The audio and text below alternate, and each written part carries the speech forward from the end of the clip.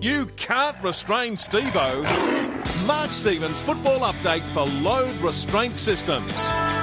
Make sure you're load safe with Australia's total range of cargo restraint products. Loadrestraint.com.au. Ah, yes, it is Mark Steve-O Stevens, who can't be restrained, especially when it comes to all of the latest AFL news. And there's a bit bubbling around, Steve-O. Yeah, there is. There's some breaking news. One of the best players in the game, Touk Miller, who a real breakaway sort of Brownlow operator last year, underrated down here in Melbourne, but clearly one of the best players in footy. He's done a hamstring, so they covered that one out. It happened Friday in Match Sims, so it's a standard hammy, which is normally 3 weeks plus. So Gold Coast is saying he's going to miss the 2 Pracky games, but he'd have to be in doubt, I think, now for the opening round as well. Who do they play opening round? They have Sydney, game 1, so they can't afford to lose him. This time of year, you really don't risk these injuries. It's still only worth 4 points round 1, so Touk Miller, line ball. So it could be 3 to 4 weeks, and that's sort of bang on. So he could be missing, which is a blow to Gold Coast, because he's a superstar. He certainly is. If he was at Collingwood or Richmond or one of these big clubs, they'd almost have a statue of the guy. He's that good. Maybe you're getting a little carried away. Well, he's underrated. Well, not by you. No. Well, he nearly won the Brownlow last year in a poor side. The other whisper is, and this one will concern you, Michael, as a Tiger, just had a bit of a text before, perhaps Jack Riewoldt might have a little soft tissue niggle. He's getting to the age, isn't he, of those soft tissue niggles. So we wait update on that, potentially a little hammy. So we'll see if he plays Friday. Of course, just around the corner here at Arden Street, there's a big game on Friday, North versus Richmond, starting at 10 o'clock. How many people do you think you'll get to these Pracky matches? Well, I think there's a real hunger for it. North and Richmond at Arden Street, I think it'll be 5,000. The Tiger fans, North people are up and about. If you go to North training in recent weeks, there's a lot more people there than there used to be. It's a Clarkson factor. There's a real interest in North, so I've got 5,000 for that. The other one at Icon Park, Carlton Collingwood, 11 o'clock on Friday.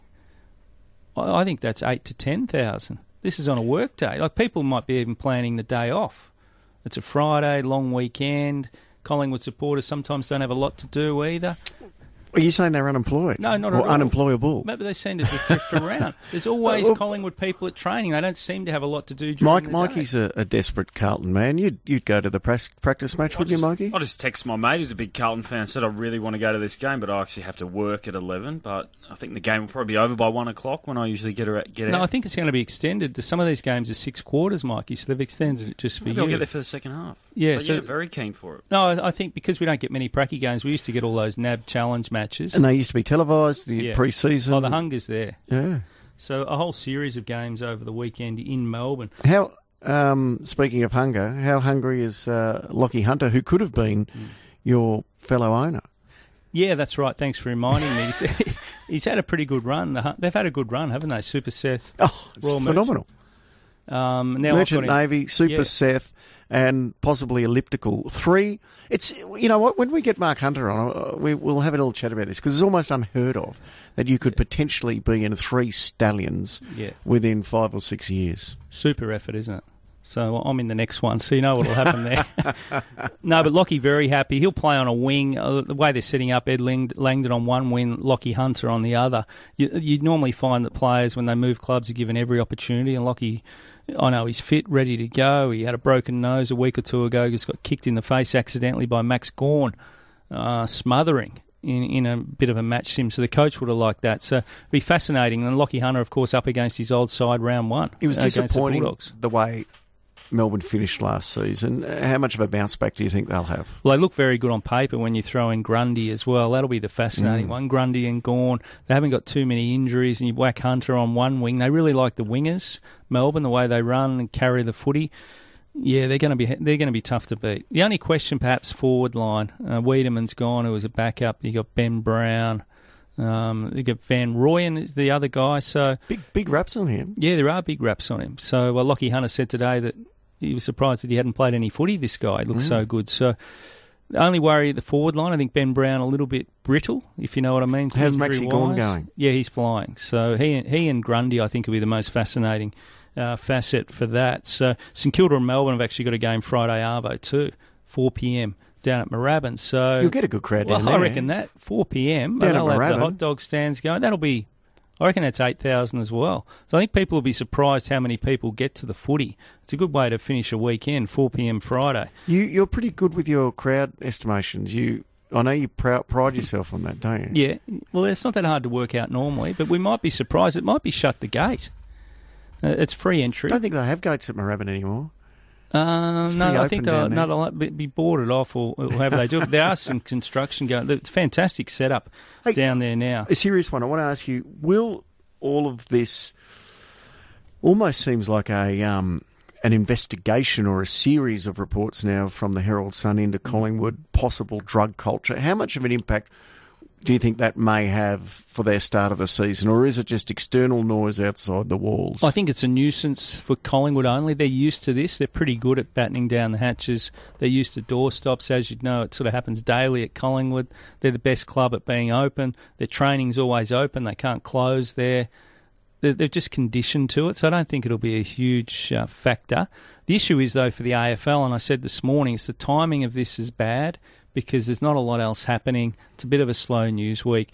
The Herald Sun will now, the way they operate, it'll be 3 or 4 days, and the AFL will be hoping it doesn't become a theme now through the season, drugs. But it's off on a bad start because, as I said, Bailey Smith was rubbed out for 2 weeks last year, but it was mid-season and we moved on quickly. This one's sort of hovering around. We had a purported mum ring in yesterday to another radio station saying that her son was offered cocaine at the very first function he went to at Collingwood. And the way newspapers and journalism in general work is they'll be looking for the next story tomorrow. It's a fascinating one. That phone call's a little bit strange. It's strange, but they say it was ticked off and verified beforehand. I'm not sure how you 100% verify.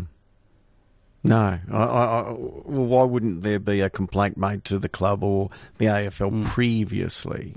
Perhaps, if that was the case. Perhaps there was, but you've got to take it on face value. I don't think that caller is a huge story, but it just adds to what That's we're another talking layer. about. Another layer.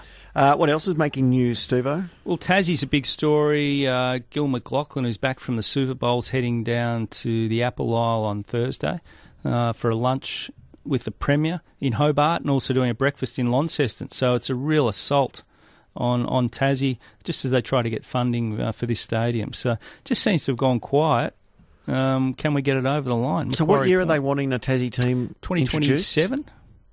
You thinking that's likely or unlikely? I still think it's likely. I know that Gil McLachlan would like to get it done, but they need the funding for this stadium, which, when you look at the cost of the Gabba, I think it was 2.7 to upgrade the Gabba or redo the Gabba for the Olympics, 2.7 bill. So then they're not cheap, these stadiums, and maybe it was undervalued, the costing. I know that you've probably done a few home renos in your time, Michael, where the budget's we blown gave up. out. Yeah, we pulled the pin. It was that hard. Some marble in the bathroom, and hang on. You're not allowed marble anymore. That's not good. No, real marble's all right. It's just the engineered stones. Have you got a bit of cricket news for us as well? There is a bit of cricket news around. Bancroft looks like he's going over to India. And they've brought Cummins home Cummins for has come home reasons? for personal reasons. Yeah. He will head back to India. So Bancroft will be the likely replacement for Warner. So Cummins, a quick break. What I would do if I was the hierarchy of cricket, I'd say to Pat Cummins, miss this test. Come home, do what you have to do, have a rest. You look like you're mentally shot. Just have a spell. We can get by without you for a game. You're not really suited to these conditions. Refresh and come back for Test 4. I think it's hard to zip. I know it's not too far to India and he'd be in first class, but zipping back and forth is not ideal. Have a spell. All right, have a spell. We can cover him. He only bowled about 8 overs last match. He's not bowling himself, so yeah, exactly right. Steve-O, outstanding from you. Anything else? Pleasure. Well, good. Are you going down to Arden Street to watch the Tigers after you get off here? Well, we're going down to Tassie. That's where we're going. Right. So yeah. we'll Maybe be you down can there for pin down Launceston Gil Cup. McLachlan there. Give you a chance to be at the Launceston Cup. He's at breakfast there Thursday morning. Do you think he'd do the double? Or he'd have to come in a day early for tomorrow. So maybe does like a a punt. Keep your eye out. The other one was Lachie Neale too. He's put his hand up to be captain of the Lions. If we want to take a listen to what he had to say, he thinks he's grown and as a leader and he's ready to go. If the club and the players feel that I'm the right person to do that, then yeah, I'd be really humbled and excited to do that role. I think probably the last 2 or 3 years I've been able to come outside myself and really try and drive and improve others around me, and especially young midfielders and talent-wise and things like that. It's the best list that I would have played with, but we know that doesn't get it done. So, captain? I think he would be red hot captain favourite, but Zorko says McCluggage is his tip, and he was the incumbent or the former captain. Who gets final say? Is it players or coach? It'll be a leadership sort of vote, but in the end the coach ticks off and then it goes to the board who invariably just rubber stamp. Is there less emphasis on the captain now than in the old days? Probably. I think it's more leadership group and a lot of it's ceremonial, but we do in the media make a big deal of it, which is fine. Yeah, well, but it's still a good job to have as captain, but it's not more ceremonial than anything. I think on-field leadership now pretty much shared. Yep. It's a consensus, isn't it? Steve-O, you're a leader around RSN 927. Great to see you. Thanks, Michael. And Mikey's in the leadership group. He's just been promoted. Outstanding. Does that mean you've demoted Matty Nevitt? Bad luck. Hornet. We'll take a break. When we come back, we've got plenty more guests, including Joe McKinnon, who has started a really important thoroughbred tracking website for off-the-track racehorses.